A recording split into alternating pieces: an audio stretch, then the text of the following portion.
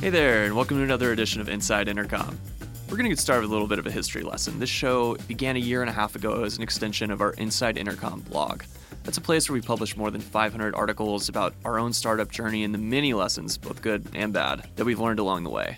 This week we're excited to introduce our 6th book, Intercom on Starting Up, and this book packages the highlights of those posts as well as our latest thinking into a beautifully designed hardcover physical book. You can get your copy today at intercom.com/books. To give us a first-person account of those earliest lessons and share a few war stories and how they apply to those who might be starting up today, in this episode, our Senior Director of Product Marketing, Matt Hodges, sits down with Intercom co-founder and Inside Intercom favorite, Des Traynor. Des shares how the links you take to scrape for customers in the early stage can really pay off down the line. There's an incubator in New Zealand that I used to do 11 p.m. webinars for. And even today we have a stronghold in New Zealand because of this. Like you think these things don't matter, but actually it all matters. Especially like when the numbers are small, it doesn't take a lot to make a massive increase in your numbers, as long as you're willing to work for it. The impact pricing has on your startup's trajectory, good and bad. The problem is that their top plan is $24 a month, and I'm like, all right, and who's your best customer? And they're like, LinkedIn. I'm like, all right, so LinkedIn are paying $24 a month for this. I'm like, do you not see a problem here? And how Des went about building Intercom's marketing team from scratch. Product marketing is a good place to start because I think great product marketers are great product people, and I think great product people are great marketers. So I think you find some intellectual common ground really quickly between those two sets of people that you don't necessarily find when you bring in the SEO guru. If you like what you hear or want to check out our full archive of interviews, you can subscribe to the show over on iTunes or your favorite podcast app. While you're over there, you might as well shoot us a rating or a review. Your feedback helps us improve the show and get new guests, and it helps bring aboard new listeners along the way, too. And now, let's hop in the studio with Matt Hodges and Des Traynor. You're listening to Inside Intercom. Intercom, making internet business personal at scale. Learn more at intercom.com. Des Traynor, welcome to the other side of the microphone, mate. Thank you, Matt. It's fun to be on this side. I want to start from the very beginning. I'm sure our listeners would love to hear your recollection of how Intercom came to be. So tell me, what problem were you trying to solve with your co-founders? The story kind of, it starts really with this sort of first wave of SaaS businesses, of which we had one. We had an error tracking tool for developers, which was like most software as a service businesses. We charged a monthly fee. People signed up all the time. Not all of them became happy customers. It was really tricky to see things but you have to really bear in mind, this is 2009, 2010, 2011. There was no Stripe publicly available. PayPal was the way you did your business. Frameworks weren't what they are today. It was just, a lot's changed in most recent years. And it's fair to say, I think the majority of the popular software as a service products at the time were kind of these CRUD apps, which was create, retrieve, update, delete. So it was manage your recipes, manage your to-do list, manage your projects, all that sort of stuff. So we had this problem where we had all these customers. It was really hard to talk to them. The way we talked to them was very literally, we'd go to PayPal, you'd get an export of all of your paying active subscriptions. You'd import that into Campaign Monitor or MailChimp or any of those newslettery type tools. And you'd write a letter, or you'd write an email hey, we're working to improve Intercom. It wouldn't even be Intercom back then. Yeah, that's old habits. We're working to improve Exceptional, which is the tool. And you'd ask questions, and then all this would come into your inbox. So you just you dealt with hundreds of user replies. The other problems were it was so hard to distinguish a paying user from a trialist, and you had you'd very, very really get replies dude, I just signed up yesterday, give me a break. Or dude, I quit using the product 6 months ago. No context. Yeah, and it's coming because you don't know who you're speaking to. So we realized talking to your users is probably the most important thing you do, especially in those embryonic stages of a company. It's the most important thing to do, and yet it's one of the effing hardest things you have to do, which is just crazy. So we started building bits and pieces of things to make this easier. And then at some point in Owen's head, a light bulb went off of this actually might be a bigger thing than the thing we're actually doing. So that was what kind of began the origins of Intercom. And we named it Intercom because it used this actual metaphor of an intercom. That's what the logo is. It's this idea of a way you can see and talk to your users. And obviously it's been 6 years since that, but that was kind of where it came from. Was there a specific event or occurrence that led to that light bulb moment where you and Owen were wow, there's a business in this. This could be a product? There was a few different pieces. One was like a recurring task we had was like apologizing for downtime, for lack of a better phrase. It was the product we had built. I'll give us a bit of a defense here and say, like, when you're building software that lives inside other people's applications, it's just more complicated than building like a recipe app or like a project management app where every action has to be created by a human. When you're inside other people's things, in this case, it was an exception tracker. So one tool throwing millions of exceptions or a million tools throwing a small amount of exceptions, both cause massive scalability challenges. And we used to have to apologize for this all the time. And so we built a little way where we could push a message inside the product to say, hey, sorry about that downtime. And a lot of people were like, what is this thing? This is cool. And we're like, shit, that's interesting. We're like, it is actually cool. And then we kind of realized like that there's just raw value in being able to talk to your people in context. And that was kind of like a sort of moment that sort of triggered like, this thing is going to be popular. Now, again, at the time, the idea that you'd build a company out of lots of other companies, and I'll come back to that in a second, was pretty weird. Like in that, this felt like a feature, like the classic fucking product manager guru thing is, oh, be careful to build a product and not a feature.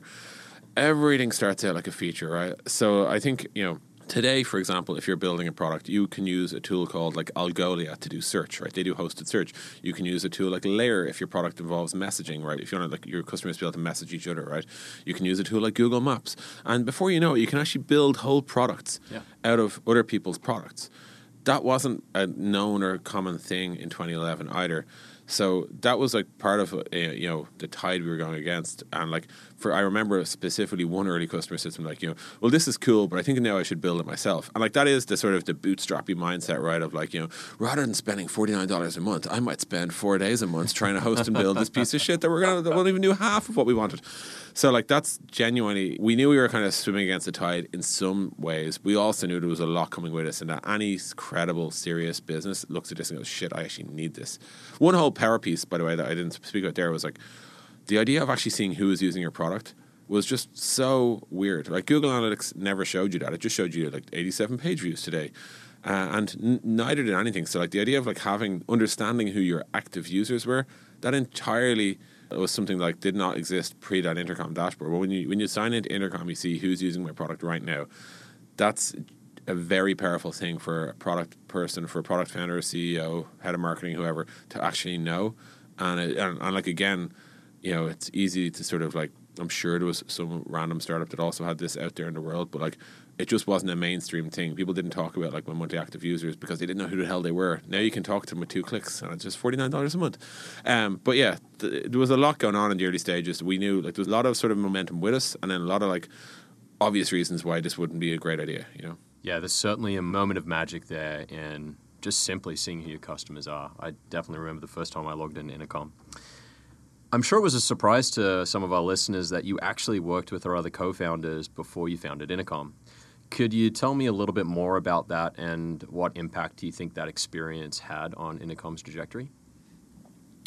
I think the biggest, and it's just so important, the biggest thing for me is just knowing how you work with other people, and that you can work on them and count on them, and that they're going to be calm and cool in moments of crises, and you have this sort of longitudinal deep loyalty and commitment and dedication to a style of work and an ethos that's shared.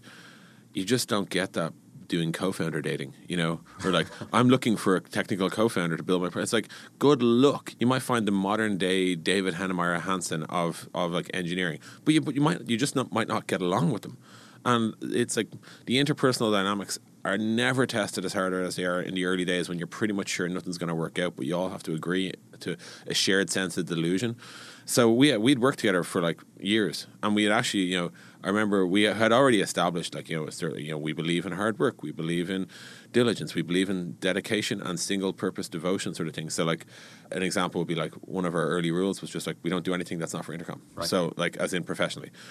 So like no side projects, no advising other companies or any of that sort of stuff. And like all that just kind of, when you have all that kind of baked in and everyone's kind of signed up for it, you can just archive a whole set of concerns from your brain of just being like, well, Dave wouldn't do that. Well, Kieran wouldn't do that. Don't be ridiculous. Like, and there's other stuff like respecting each other's discipline and understanding what each other are responsible for and all that sort of stuff.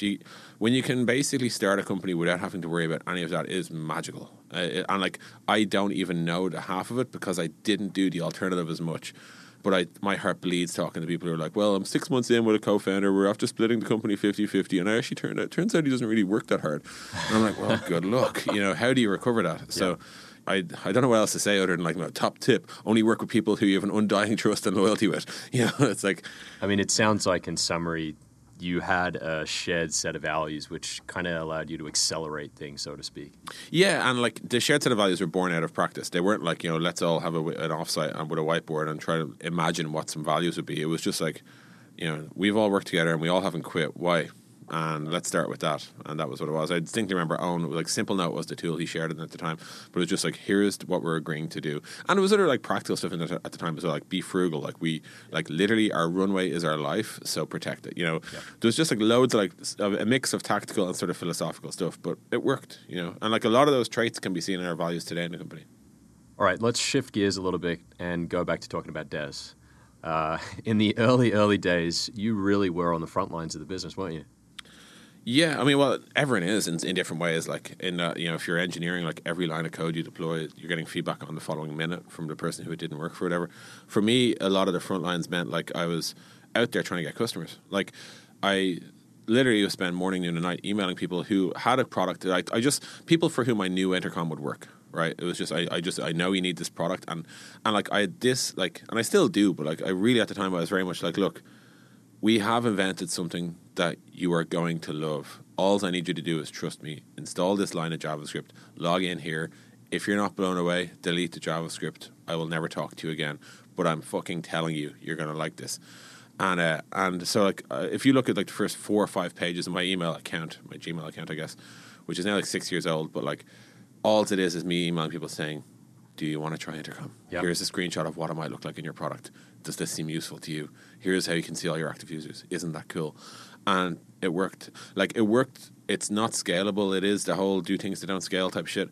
But, like, that was one whole piece of it. The other piece of it was, like, we used to do, like, a weekly webinar live with me at 6 p.m. every Wednesday in Dublin, where I'd literally, like, walk people through not just the actual product, because the product is quite self-explanatory. We've always had a pretty well-designed product that doesn't need a whole heap of explaining, but actually the sort of philosophy behind, like, how you think about using Intercom. So one problem we observed is a lot of people were like, sweet, you mean I can message all my users all the time? Awesome! And they just start spitting out messages, which is obviously a shit customer experience. So we need to do these webinars to sort of like just be like, here's how you should think about retention and churn and customer engagement, and here's the role they each play, and here's how you develop a hypothesis for what's causing somebody to engage, to stick around, to quit, and here's how you can test that hypothesis, and here's how you can improve that with Intercom, and here's my suggested roadmap for how you should try these things out. Yep. And that was what the webinar was. And we used to do, like, I remember 6 p.m. on Wednesdays in Dublin, and then every like 3 weeks you get some mail from somebody who's like in like Australia or India or somewhere in Asia, and they're like, yo, 6 p.m. doesn't work for me. So eventually we started doing like 6 a.m. ones as well, which was kind of mental. I remember like specifically getting up at like 5:30 a.m., speeding into work, and just going through a 1 hour webinar, and it was straight back home, back to bed again. But like, even like today you can trace back. Like I remember I used to do, there's an incubator in New Zealand that I used to like, do like 11 p.m. webinars for. And even today we have a stronghold in New Zealand because of this. Like you think these things don't matter, but actually it all matters. Especially like when the numbers are small, it doesn't take a lot to make a massive increase in your numbers, as long as you're willing to work for it. Absolutely. All right, let's move on to a juicy topic that is pricing. This is perhaps one of the hardest things to get. Well, this is perhaps one of the hardest things to get right, but is also one of the biggest levers for a startup that can really change their trajectory if they do get it right. So if we look at Intercom, it was completely free for its first year of existence. Can you talk us through the journey we went on from that point to the point where we are today in charging for Intercom? Yeah, I guess like there's a few things we really learned. One would be like free is actually not a great monetization strategy. Like we didn't hit any ARR records charging $0. The journey went something like we need to start charging money because we actually need to start making money. And what that looked like was, okay, well then who do we charge and how much? And like the general like ye old SaaS thinking at the time is like, well, you're going to have 3 price plans, gold, silver and bronze, and you're going to make gold comically expensive and bronze a little bit too shit, and you're going to promote silver in the middle, and it's going to be really, really big and bold and looking sparkly, and you're going to say it's most popular. Yeah, it's most popular or recommended or whatever, right? All that shit. And like you can kind of see like pricing's hard, so that's the gravitational pull there isn't actually bad in that like it's like, look, if you don't know what you're doing, do this and it'll probably be all right. I think there's a few different things going on there. Like one is like you're almost certain, like, basically, I wrote this post a while ago called 4 Pricing Principles to Never Forget. And, like, my thoughts there are still the same, which is, like, one, like, we started charging a flat fee of 50 quid. That advice came to us from Jason Fried of Basecamp. And it was actually, like, it was sharp and blunt. Like, sharp and it was smart. And blunt is in, like, you've, like, multi-billion-dollar companies paying $50 for a product that they say they heavily depend on, which is definitely, like, not an ideal monetization strategy either. But it was sharp in that, like, we were definitely, like, confusing ourselves and running around in circles. And it was just, like, and, like, what we came to a piece with was just, like, let's just charge $50 and see how that settles in. And then we'll come back to this problem and we'll know more. Like, the data from the future isn't here yet. Let's wait until we get that data and then we can kind of base our next move on that. So in that regard, I think it was a good thing to do from a point of view of getting something out the door. And I kind of just got that perpetual sort of monkey off our back of, like, well, it's a bit of a toy. Will people ever pay for it? And, like, it turns out, yes, they will. Yep. They paid for them in massive amounts and they were happy to do so. Pricing from there, like, kind of, we tried to get progressively more advanced. Today, like, we understand that we sell to different, like, sides of an organization. We sell to support and we sell to marketing. And we also understand that, like, there's a difference between a company with 1 million active users and a company with 10 active users. And, we've baked in some other philosophies into our pricing. Like, we want Intercom to be used by everyone in the company. That's why we don't charge per seat. And, like, so we've kind of grown and fleshed out our thinking a lot on then. But I think, like, from a startup perspective specifically, like, the things I'd say in general is, like, get app price out the door.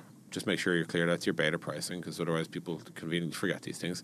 And then I think plan on changing price. People have this weird, like, for any growing business, the biggest amount of revenue for you is going to come from the future. It's not from the current, right? And that's not from your current customer base. So that's why you can afford to do things like generous grandfathering, etc. But I do think planning on never changing pricing, or like, oh, we've been $20 a month forever. And it's like, guess what? Starbucks increased their prices all the damn time. Why did we end up in this world where people feel that software pricing has to be stuck in 2007, where you once set it way back, right? And why do we also feel that it's okay to build tools that are worth $9 a month? Like, I genuinely, like, there's a lot going on in pricing, and some of it's got to do with the type of company you're trying to run and what your, like, top level ambition is and all that sort of stuff. But I think most people who hold opinions about pricing that are like, you should never change and it should be really, really low, I don't think that they've really fleshed out their thinking through actual practice or application of those ideas. I do talk to, like, a lot of businesses where, like, they should have a very successful business. They've got 3,500 customers and they do, like, hosted advertising editing or something. And the problem is, like, that their top plan is like $24 a month. And I'm like, all right, and who's your best customer? And they're like, LinkedIn. I'm like, all right, so, like, LinkedIn are paying $24 a month for this. I'm like, do you not see a problem here? Yeah. and like, so you end up in this world of, like, value-based pricing. Ron Baker has a great book on this called Pricing on Purpose. Mm-hmm. It's a really, really good book. Now, it's a bit steep and intellectual. Sorry, I don't mean intellectual in a good way there. I mean, it gets quite philosophical. It talks about, like, it has a weird anti-communist slant and stuff in it. But it's genuinely an interesting book. However, I think, you have to, at the very least, be aware of the value your product delivers to an org and the buying power of the org to have an intelligent price, right? Otherwise, you do end up with the sort of proverbial, like, the software team, like, their coffee run is more expensive than their core tool. And I have a friend who did, like, basically it's like a developer tool type of thing for, like, testing. And there's, like, genuinely a team in IBM, and their coffee run is significantly more expensive than their infrastructure for testing. And I'm like, something has gone wrong here. Yeah. You have not got an effective monetization strategy, aka charge more money for the work and have respect for the stuff you produce. Anyway, enough on pricing. All right, some sound advice there. Thank you, Des. Just before we continue with today's episode, I wanted to let you know about Offscript. It's a new series of candid conversations with Intercom leadership all about the extraordinary AI-driven transformation we're currently experiencing. Episode 1 is on our YouTube channel right now. Here's a teaser of what you can expect. I don't want to come across as overly dramatic, but for every single tech company, this is an adapt or die moment. It's inevitable that all businesses are going to go AI first. It's just a matter of time. In this post-AI world, new companies will rise, old companies will fall. Of course, some of these new companies will flame out. Some old companies will pivot successfully too. I don't think any of us could see a world where this wasn't going to be one of the biggest changes in the customer service landscape ever. The world we care about is customer service, and it's so patently obvious that the old way will be quickly obsolete. We're racing hard to build a future which will result in better experiences and results for customers and businesses too. It's not just a product change, it's a mindset change. Let's make space to talk about all of this. We have so much we want to share. We want to explore these ideas in the open. We want to provoke new ones in you. We want to learn from your reaction. You just click the kind of like big stupid go button, right, and see what happens. Welcome to Offscript. That's all to come on Offscript. The first episode is out now. You can watch it on Intercom's YouTube channel, and we'll bring you audio versions of the episodes right here. Now, back to today's episode. So 6 years ago, you were really heavily involved in product strategy and even designing UX. What does a day in the life of Des Traynor look like today? Today, I work a lot with you. So you tell me. A day today, so basically I run marketing, and marketing is like an umbrella term for a group of functions which are all united around a sort of shared idea of creating and capturing and converting demand, basically. So the orgs in marketing are like, communications. So like, do we talk to journalists? If so, when? What do we have to say? Demand generation. How do we actually create demand for Intercom in the sense of like paid online marketing or outbound campaigns or any that sort of stuff. Mm-hmm. Content, we run a blog whose team this podcast will end up on. Yeah. Product marketing, which is your team, they basically own all of the properties that attempt to persuade people of the value of Intercom such that they'll use it. Education, who do our docs, and events, which do our world tour, which is coming up soon. And brand design, who are responsible for everything you look and see that's Intercom. Yeah. And, honestly, a day-to-day, it's like, it'll be a few one-to-ones with the leaders of those functions. It'll be a few exec team meetings with Owen, like sort of talking about top-line hires, top-line sort of new projects that we're working on, etc. I try to carve out like an hour or two to do some writing every now and then, but what's actually happened now is people are forever bombarding me with shit to review or to write, and your motivation to do stuff for other people is always less than the things you actually wanted to do yourself, right? So like I wrote that voice piece, I guess like 2 weeks ago, but it actually took me like a month and a half to get that out the door because people just kept interrupting me like, here, we're about to send this over to Blog, can you take a look? So that's the challenge too, but like, yeah, I think it's mostly a blend of like what you call kind of boring managey stuff, right? Like, it is genuinely interesting. I love talking about the future. I love talking about projects. I love talking about what we're gonna do next quarter, etc. It's all good fun, but yeah, it's very little like individual contributor work, as I'd say, which means that's why you don't see as much from me, except for the odd Twitter burst I'll go on or whatever. Yeah, or blog, or book, or podcast. Yeah. So, speaking a little bit more about marketing, I, of course, was our first marketing hire. Mm-hmm. I'm really curious, who owned the job of marketing before then? Yeah, I think at the time the narrative was we don't have marketing, right? And it's actually interesting. People like to boast about not having marketing, but I actually think that's not really a great thing to say. Now, I don't think we didn't say it like that. We said we haven't done marketing yet, right? Like we always figured marketing would be this extra gear that we have, and it turned out to be. But I think like people can get a little bit too boasty or confident about the fact that they've yet to do marketing, because I think they talk about like it's a home run, right? Like as if like all we need to do is hire Mr. or Mrs. Marketing, and then all of a sudden like the demand will just fly off the shelves. It doesn't actually work like that in practice. And in practice, you weren't even our first marketing hire. We got it wrong before we hired you. Yep. Arguably, we got it right when we hired you. But I think, like, who did marketing? Well, it depends. If you're talking about that, like, who designed a homepage and who said what was for it, that would have been the work of, like, Owen, our CEO, and Frank, our designer. If you're talking about, like, who was, like, generating the buzz on a day-to-day sort of basis, it was me. I was, like, writing weekly newsletters. I wrote 93 of the first 100 blog posts that we used to shoot for like 2 posts a week or 3 posts a week back then. I also ran a Twitter account where we'd share all the stuff. Back then we used to also share links that we'd read from other parts of the world that we thought were good as well. I talked to our customers, I did all the webinars, all that sort of stuff. Like that was all kind of on my shoulders in a sense. And like, we never would have called that marketing. We would have called that like just keep the buzz going or some abstract word for that. I don't think that was wrong necessarily. I think marketing is genuinely one of the hardest functions to hire in because they're really good at selling themselves by virtue of it. But in general, like you have a lot of different challenges. One, not all brands are equal, so not all products are susceptible to the same types of marketing or the same approaches. But at the same time, you're in an industry that kind of likes to define itself a little bit by playbooks and sort of saying, well, here's how you do this and here's how you do that. And that, in our experience, just hasn't been like something that works. We for either through stubbornness or through some sharp insight, we've decided to kind of do most things our own way, and I think that's what feels better for us. But it does mean that like you have to hire people who are bringing a wealth of raw aptitude and IQ, an open mind about how to do things, and also like an enthusiasm for the role. And I think someone like yourself actually embodies that for us. Like, but we didn't like the thinking wasn't that mature at the time. Like it's hard, and I think most startups genuinely they think we're going to put a screenshot on the homepage, come up with a tagline, which will be something like ticket tracking reimagined or something like that. Have an email sign up and they're done, right? Yep. Box checked, back to product. And then, like, you know, there's this cynical thing that startups have around marketing, which is, at some point we're going to bring in somebody who's all like stripy suits and shoes and hair gel and shit, and they're going to do all the real stuff. But like, we're intellectually above that. Yeah. Actually, you're not. There's like so much beautiful, elegant literature about marketing. David Acker's writing on how to establish a brand. The whole theory of brand architecture is really, really interesting. Really, truly intellectually thinking about how you generate demand and then how you create, capture, and consume it.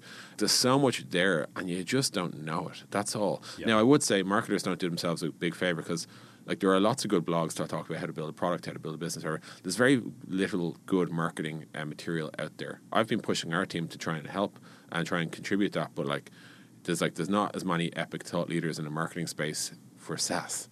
Right. As there are for, like, say, product or whatever, right? You know, and that means, I think, to really change this perception, we need to kind of get people out there who are kind of well known to be good marketers, and yet they're not the black hat SEO people, right? You know? Yeah. Sounds like I have to try harder. Yeah. All right. So to come to a close here, you know, I'm still here 3 years later, so things obviously went somewhat right. I know a lot of startups really do struggle with their first marketing hire and trying to find that right person. Based on, you know, the mistakes that we've made and the successes we've seen at Intercom, what advice would you give fellow founders looking to make that first marketing hire? Are there any specific qualities or characteristics or skills that they should be looking for? Like, this is one of these, you know, that Paul Buchheit quote, like, advice is life experience over extrapolated or something like that, right? So, like, I'm going to give it, well, you know, my experience of this, but, you know, your mileage or your marketing may vary. What I would say, the obvious stuff to me is, I think starting with product marketing actually makes sense. I think, like, first of all, understand that marketing is not a team, right? It's not just, it's marketers and they're all somehow this interchangeable thing, right? There are different types of marketers and there are different types of marketing functions, and that's really important to know.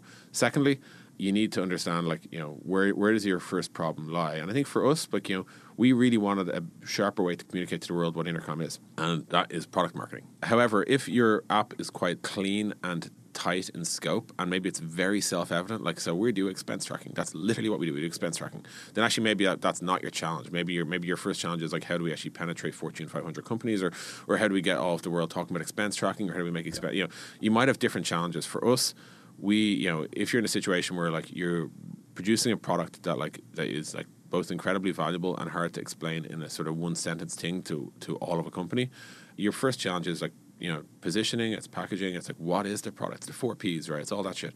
And I think that's where we started, and it worked really well for us.